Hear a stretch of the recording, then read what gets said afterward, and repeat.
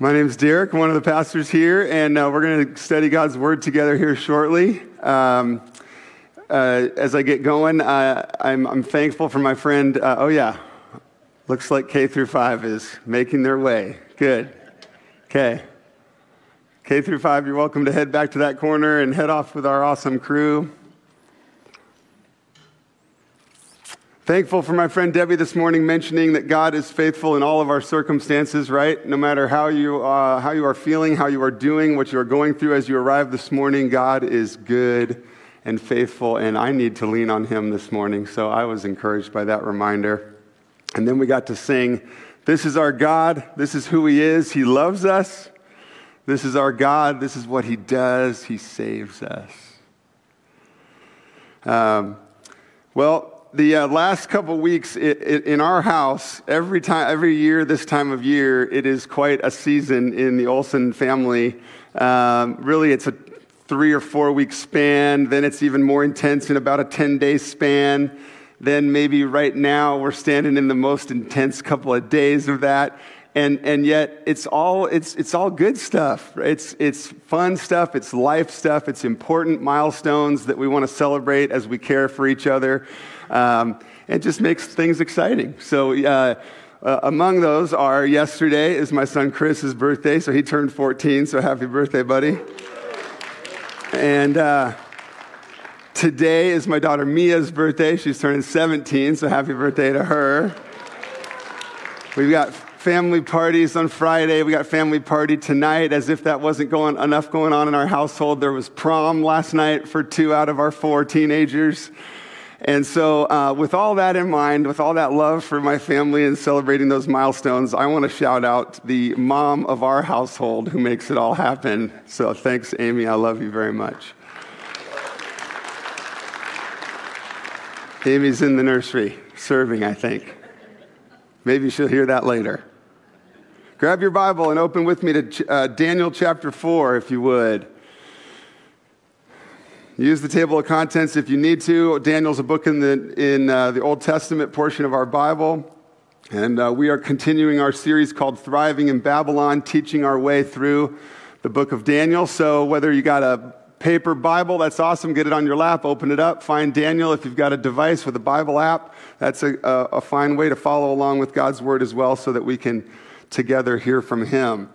We are in this series called Thriving in Babylon, where we're asking God to use His Word, these true stories from history, to teach us how to live for God in a godless culture.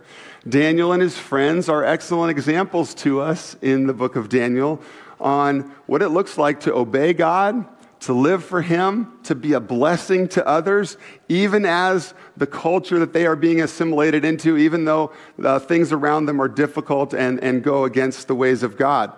But even more so, perhaps, than looking to Daniel and friends, we want to be reminded that the hero of the story, the hero of the book of Daniel, the hero of the Bible, is our great and sovereign God who is with us, who is always with us in all the ups and downs that we go through.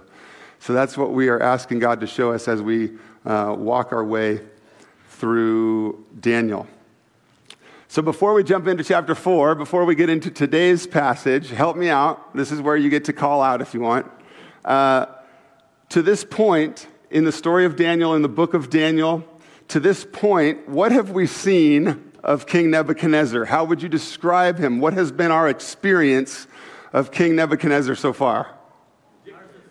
Dictator, narcissistic, arrogant. What? Yeah. Violent, difficult, evil, worshiping false gods. Anything else? Good looking.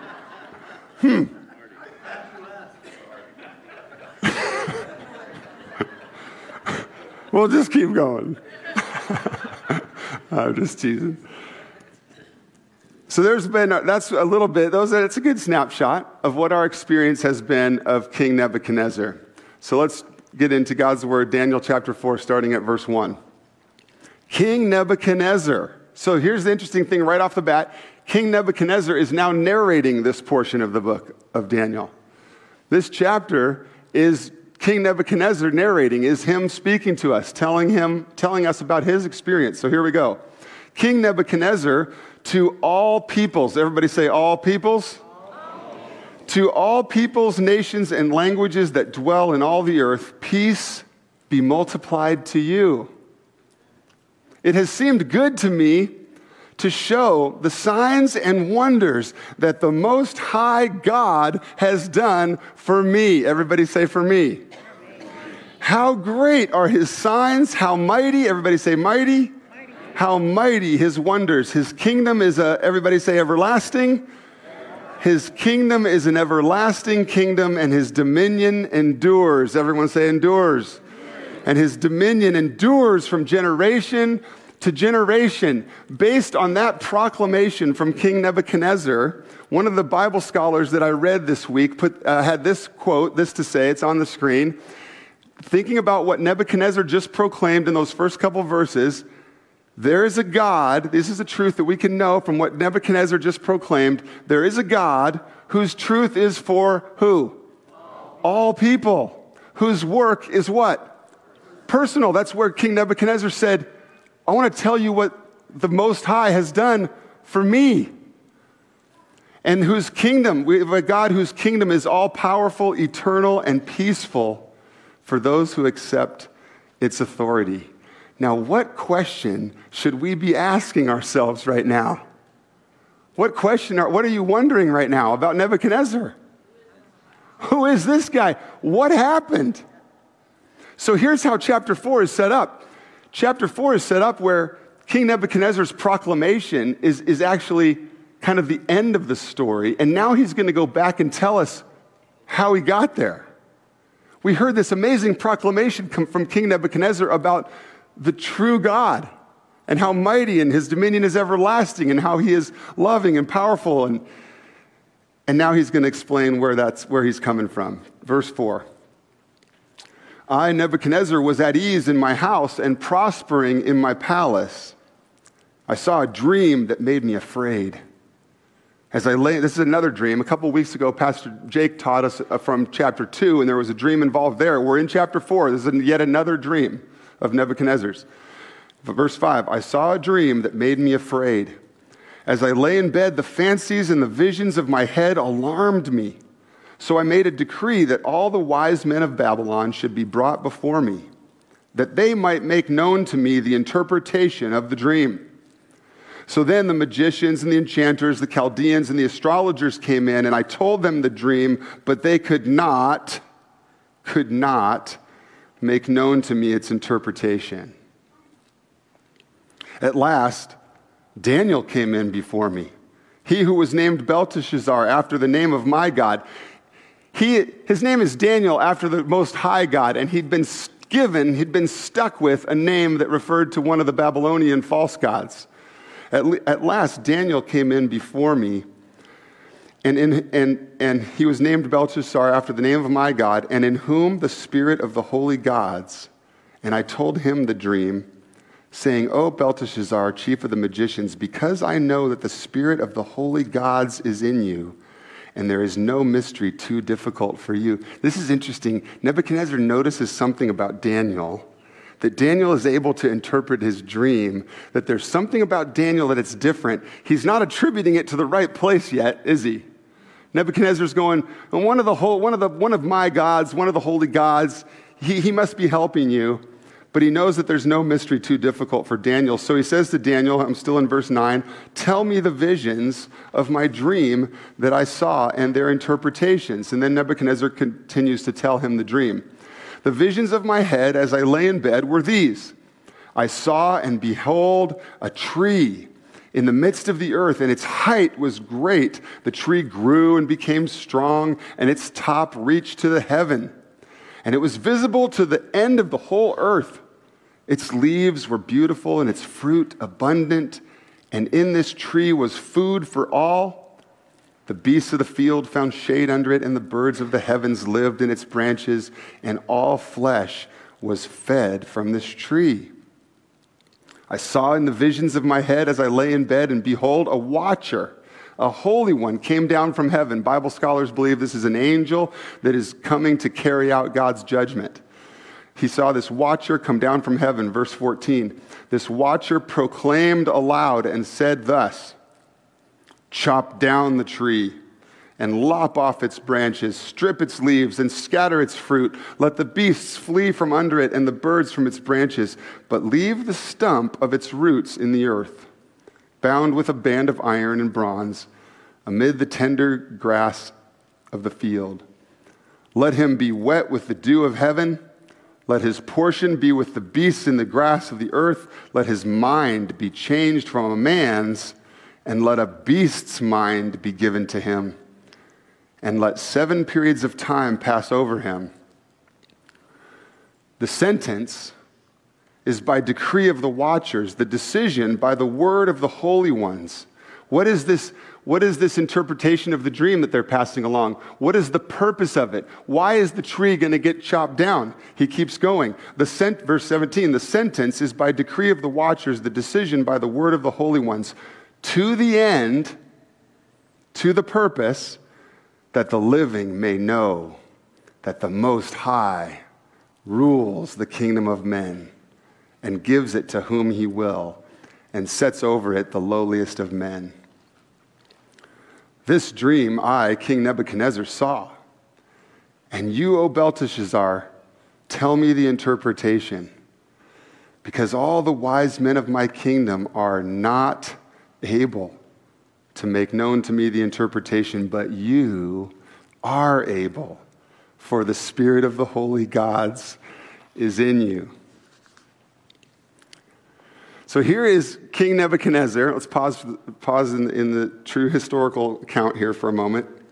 Here's Nebuchadnezzar, successful, powerful, wealthy, things going well, life seems under control, and yet, as it does in life on this side of eternity for all human beings, and yet, no matter how good it seems to be going for King Nebuchadnezzar, crisis looms. Something's coming. Some difficulty is coming, and no expert, no human so-called expert will be able to explain it or solve it. And this is true for Nebuchadnezzar in this case, but it's true for us too, isn't it? In this broken world with the painful things that we go through, we might think we have a handle on things. We might think we've got things under control. We might think we can take care of things ourselves. But crisis looms. Difficulties come.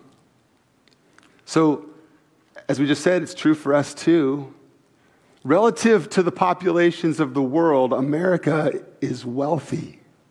Whether you, whether you believe you are wealthy or not, in the scope of world history, in the scope of our world, you are.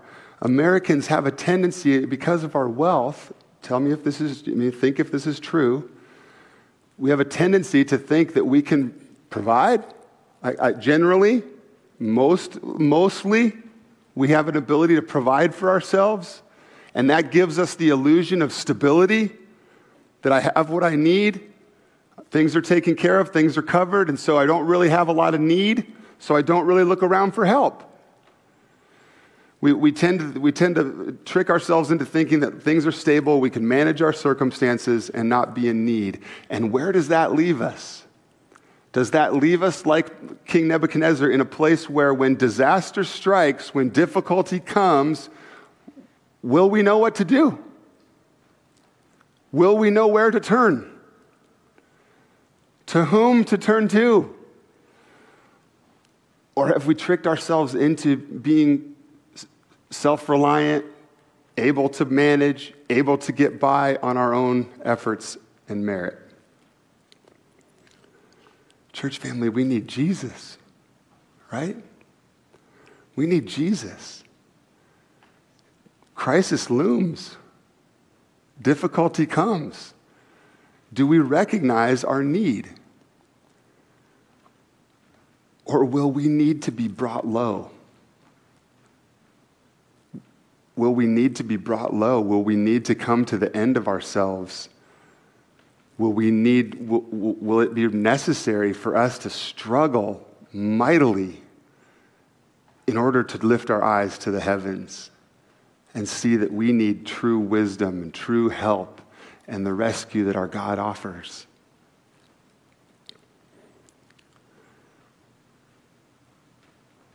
So we want to think about our own predicament. If we have a tendency to think we can take care of ourselves and manage our circumstances and things are stable enough and I don't have a need. I'm not looking for help, and so I don't look to God. We need to consider that. But now also, as followers of Jesus, as God's people who are sent to live in the world and be an encouragement to the people around us, what about those people around us too? When crisis strikes in the lives of people around us, will we be ready to assist them? Are we ready to testify to God's greatness, to His goodness, to His love? As people around us in our spheres of influence, people that God has already put you in relationship with, as they come into difficulty, are we ready to point them to Jesus? Let's continue in the scripture text and see how Daniel handles the situation. So remember, when we left off in verse 18, Nebuchadnezzar wants Daniel to interpret the dream. Nebuchadnezzar wants Daniel to interpret the dream. And so here we go in verse 19. Then Daniel, whose name was Belteshazzar, was dismayed for a while. Listen carefully with me and look carefully with me these next few sentences, and let's see what we make of Daniel's response. He just heard the dream. What's the situation? Let's recap again real quick. What's the situation? Daniel heard about this dream, this great tree, right? And then what was and then what happened to the tree? It got chopped down, and now God is revealing to Daniel the meaning of this dream. Daniel is kind of right now in this true story, recognizing the meaning of this dream because he's about to reveal it to Nebuchadnezzar. And let's look for clues about how Daniel is doing with it and how he responds to Nebuchadnezzar here. Then Daniel, whose name was Belteshazzar, was dismayed for a while. And his thoughts alarmed him. And the king answered and said, this is Nebuchadnezzar now, Belteshazzar, let not the dream or the interpretation alarm you. In other words, Nebuchadnezzar's kind of trying to let Daniel off the hook. Like, tell me the truth. I want to know what the dream means, even if it's making you a bit nervous. Belteshazzar answered and said, my lord, may the dream be for those who hate you and its interpretation for your enemies. Daniel is absorbing the meaning of the dream from God, and he's about to reveal it to Nebuchadnezzar. I think Daniel could have put the hammer down. Right? He could have passed along this dream and interpretation with disdain for Nebuchadnezzar, that Nebuchadnezzar deserves it, that he's an evil power ruler, and that God's going to get you. But what do we see from Daniel? What clues do we have about Daniel's response to the dream's meaning? He's kind of pained. He's pained to pass it along. He's alarmed. He's hesitant to pass it along. He hopes that the dream is true for Nebuchadnezzar's enemies, not for Nebuchadnezzar. And here's why. Because Daniel proceeds to declare the meaning of the dream. Verse 20. The tree you saw, which grew and became strong so that the top reached the heaven, and it was visible to the end of the whole earth, whose leaves were beautiful and its fruit abundant, and in which was food for all, and under which beasts of the field found shade, and in whose branches the birds of the heavens lived. That tree, verse 22, Daniel reveals to Nebuchadnezzar, that tree is you, O king. You who have grown and become strong. Your greatness has grown and reaches to the heavens, and your dominion to the ends of the earth. And because the king saw a watcher, a holy one, this angel coming down from heaven and saying, chop down the tree and destroy it, but leave the stump of its roots in the earth, bound with a band of iron and bronze in the tender grass of the field, and let him be wet with the dew of heaven. And because this angel said, let his portion be with the beasts of the field, till 7 periods of time pass over him, this is the interpretation, O king. Daniel revealing from God the meaning of the dream. This is the interpretation, O king, verse 24. This is a decree of the Most High God that has come upon you, King Nebuchadnezzar, that you shall be driven from among men, and your dwelling will be with the beasts of the field, and you shall be made to eat grass like an ox, and you shall be wet with the dew of the heaven, and 7 periods of time shall pass over you until what? How long is this going to happen? How long is this going to be true of King Nebuchadnezzar? This wild, gnarly situation to imagine, him becoming like a beast and eating from the ground and living in nature and things going wacky. How long is this going to be true of Nebuchadnezzar? Daniel reveals it right here in verse 25. Until you, King Nebuchadnezzar, know that the Most High rules the kingdom of men and gives it to whom he will. King Nebuchadnezzar, until you know that God rules, not you.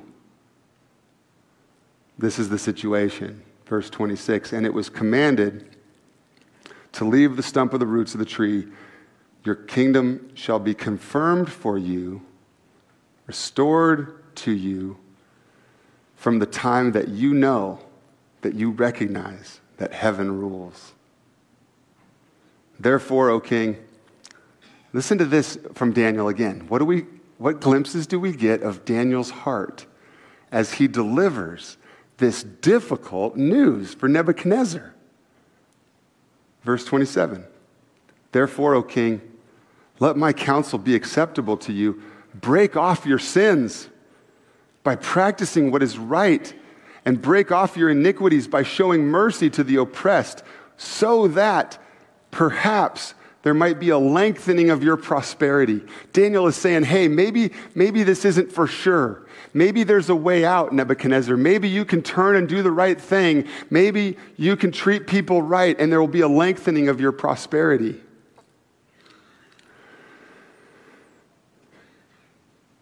When we began this story, when we began this true historical event in teaching through the book of Daniel, we were saying that God's people Jerusalem was destroyed, and God's people were carried off into exile, and that's why Daniel and friends find themselves serving King Nebuchadnezzar, is because we see the situation where God has allowed, for whatever reason, God has allowed his people to be carried off into exile.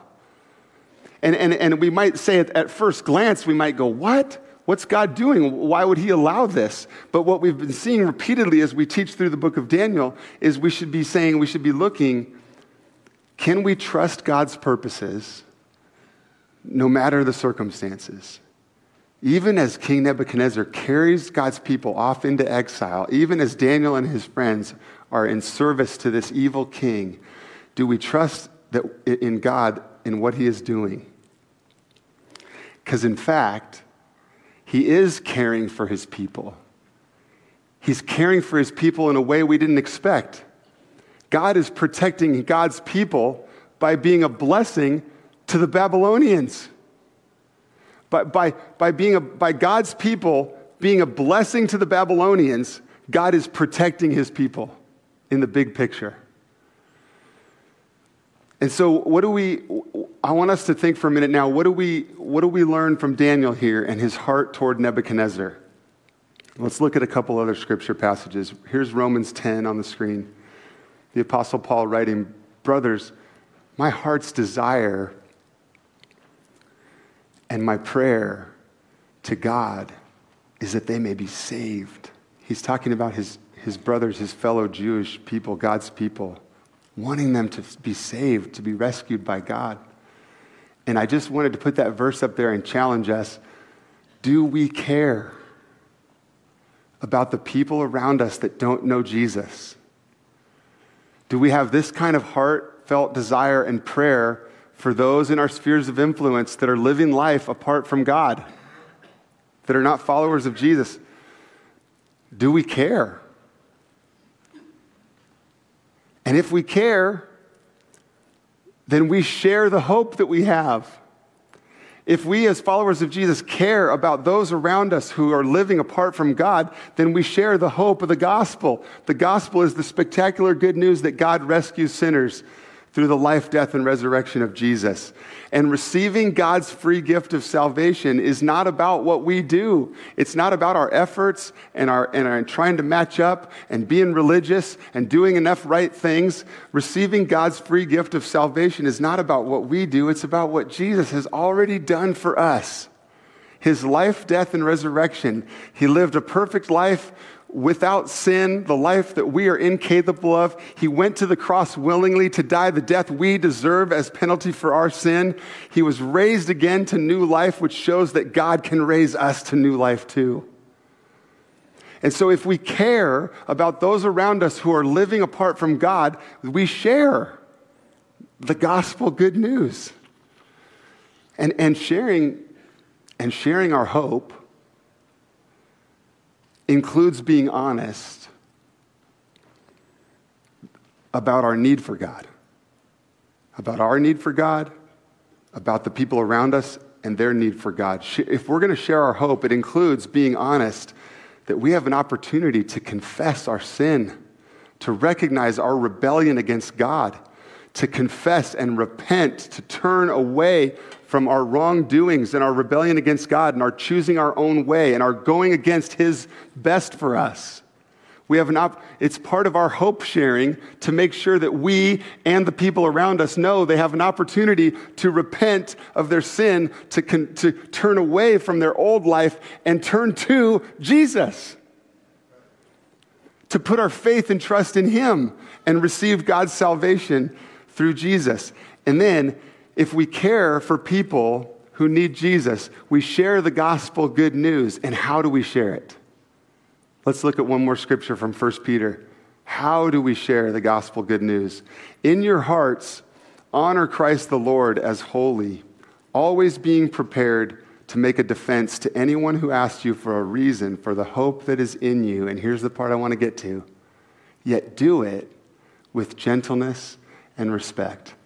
Daniel could have let Nebuchadnezzar have it with that interpretation. You are an evil, prideful guy, and you're getting chopped down. And let me tell you about it. But here God's word challenges us to share the hope that we have with gentleness and respect that I think we heard in Daniel's words.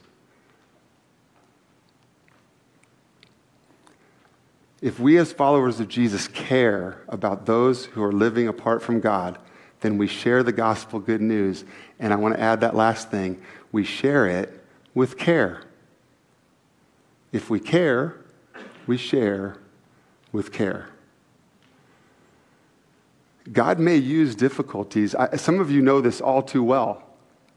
God may use difficulty to get the attention of people.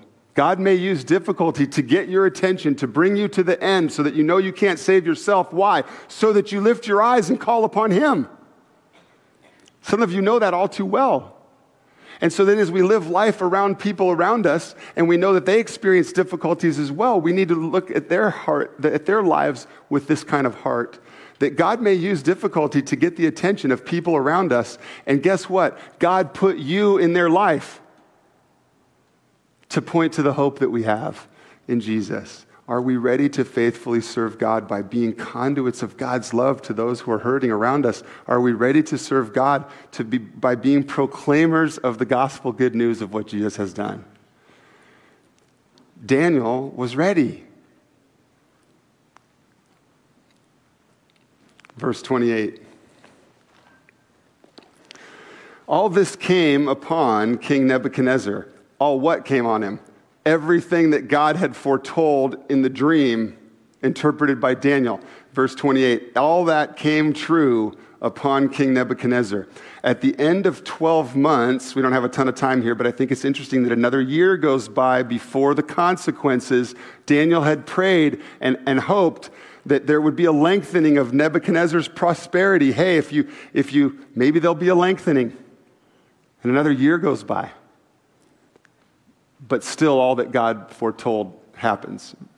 Verse 29, at the end of 12 months, Nebuchadnezzar was walking on the roof of the royal palace of Babylon. And the king answered and said, Is this not great Babylon? Look at all this. He's walking on his roof and he's looking around at this kingdom that he built. Is this not the great Babylon? Now let me continue to read the scriptures and let's hear more of what he says. And if you remember your days from being in English class, listen for the pronouns, okay? And the king answered and said, is this not the great Babylon which I have built by my mighty power as a royal residence and for the glory of my majesty? What do those pronouns tell us? The pride has returned, or the pride has never gone away. It's all about him. He's building his own kingdom. It's not God who reigns, the true God who reigns over all and who sets up kings and takes away kings and makes nations powerful and takes away nations. It's Nebuchadnezzar thinks it's him. Verse 31. While the words were still in the king's mouth, there fell a voice from heaven.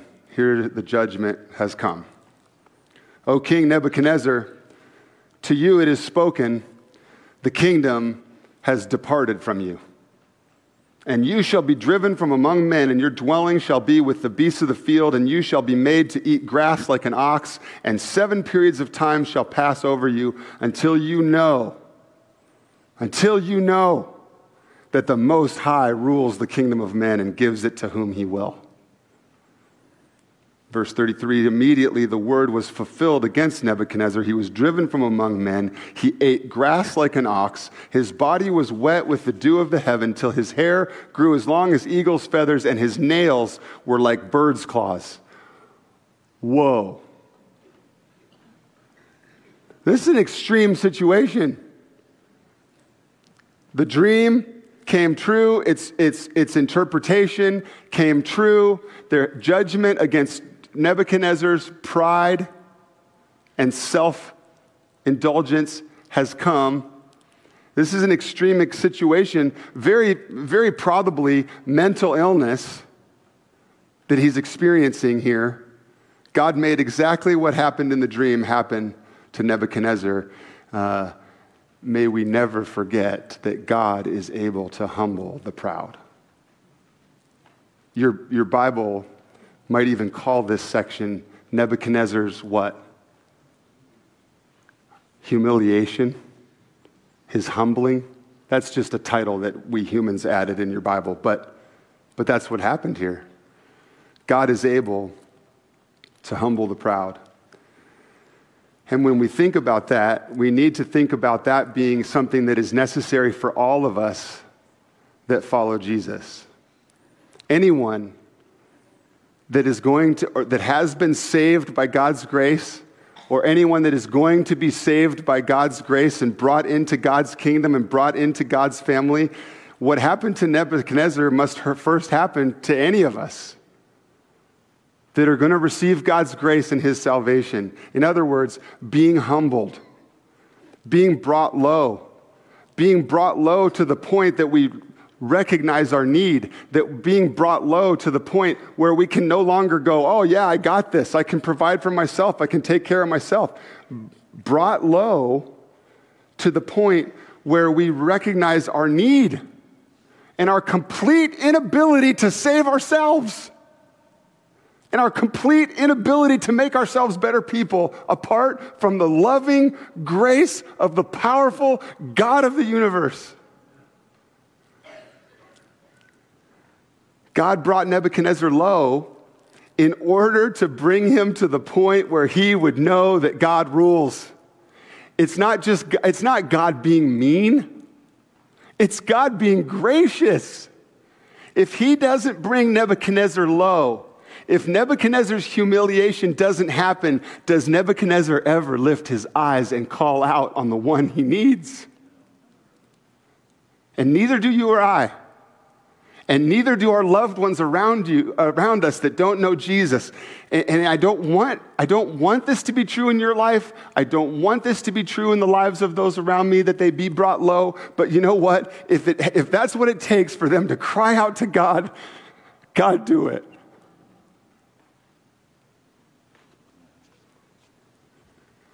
Let's look at how the passage finishes. Verse 34. At the end of the days, I, Nebuchadnezzar, let's recap one more time. At the end of the days, I, Nebuchadnezzar, the one who was an evil, powerful ruler, the one who invaded and destroyed Jerusalem, the one who was worshiping false gods, the one who just tossed Daniel's 3 friends into a burning fiery furnace with the intent to kill him, I, Nebuchadnezzar, lifted my eyes to the heavens, and my reason returned to me, and I blessed the Most High, and praised and honored him who lives forever. With his dominion is an everlasting dominion, and his kingdom endures from generation to generation, and all the inhabitants of the earth are accounted as nothing, as he does according to his will the host of heaven and among the inhabitants of the earth, and no one can stay his hand or say to him, what have you done? At the same time, my reason returned to me, and for the glory of my kingdom, my majesty and splendor returned to me. My counselors and my lords sought me, and I was established in my kingdom, and still more greatness was added to me. Now I, Nebuchadnezzar, praise and extol and honor the King of heaven, for all his works are right, and his ways are just, and those who walk in pride he is able to humble.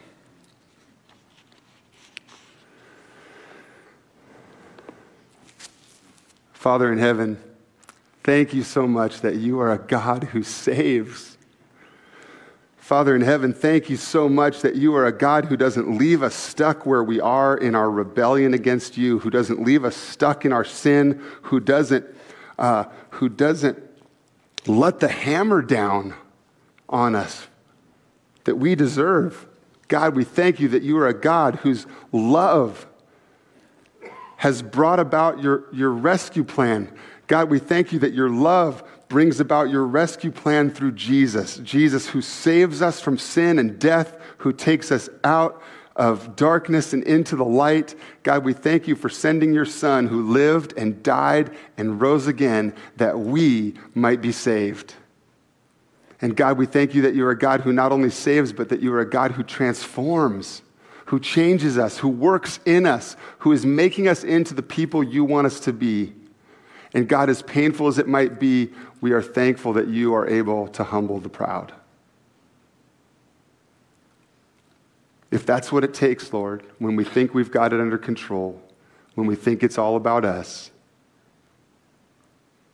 would you convict us of our pride? If necessary, bring us low.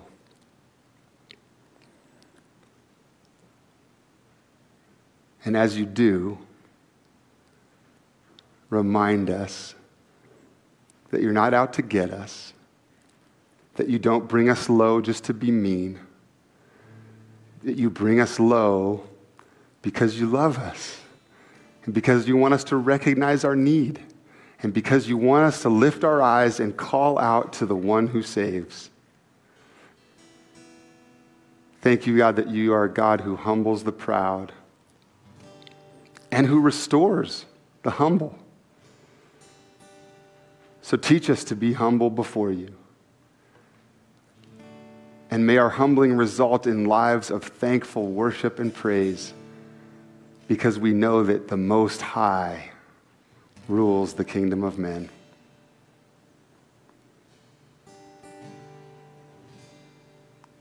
Thank you, God, for your work in us through your word. Help us to live for you this week, depending on you for all we need.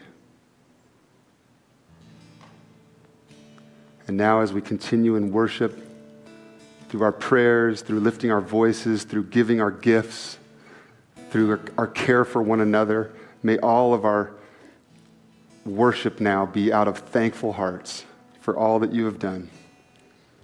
We need you. We love you. We pray this in Jesus' name. Amen.